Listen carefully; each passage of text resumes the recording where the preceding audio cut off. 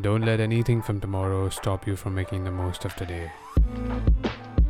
Everyone's living on borrowed time. If you've studied present tense in the past, it's about time you apply it.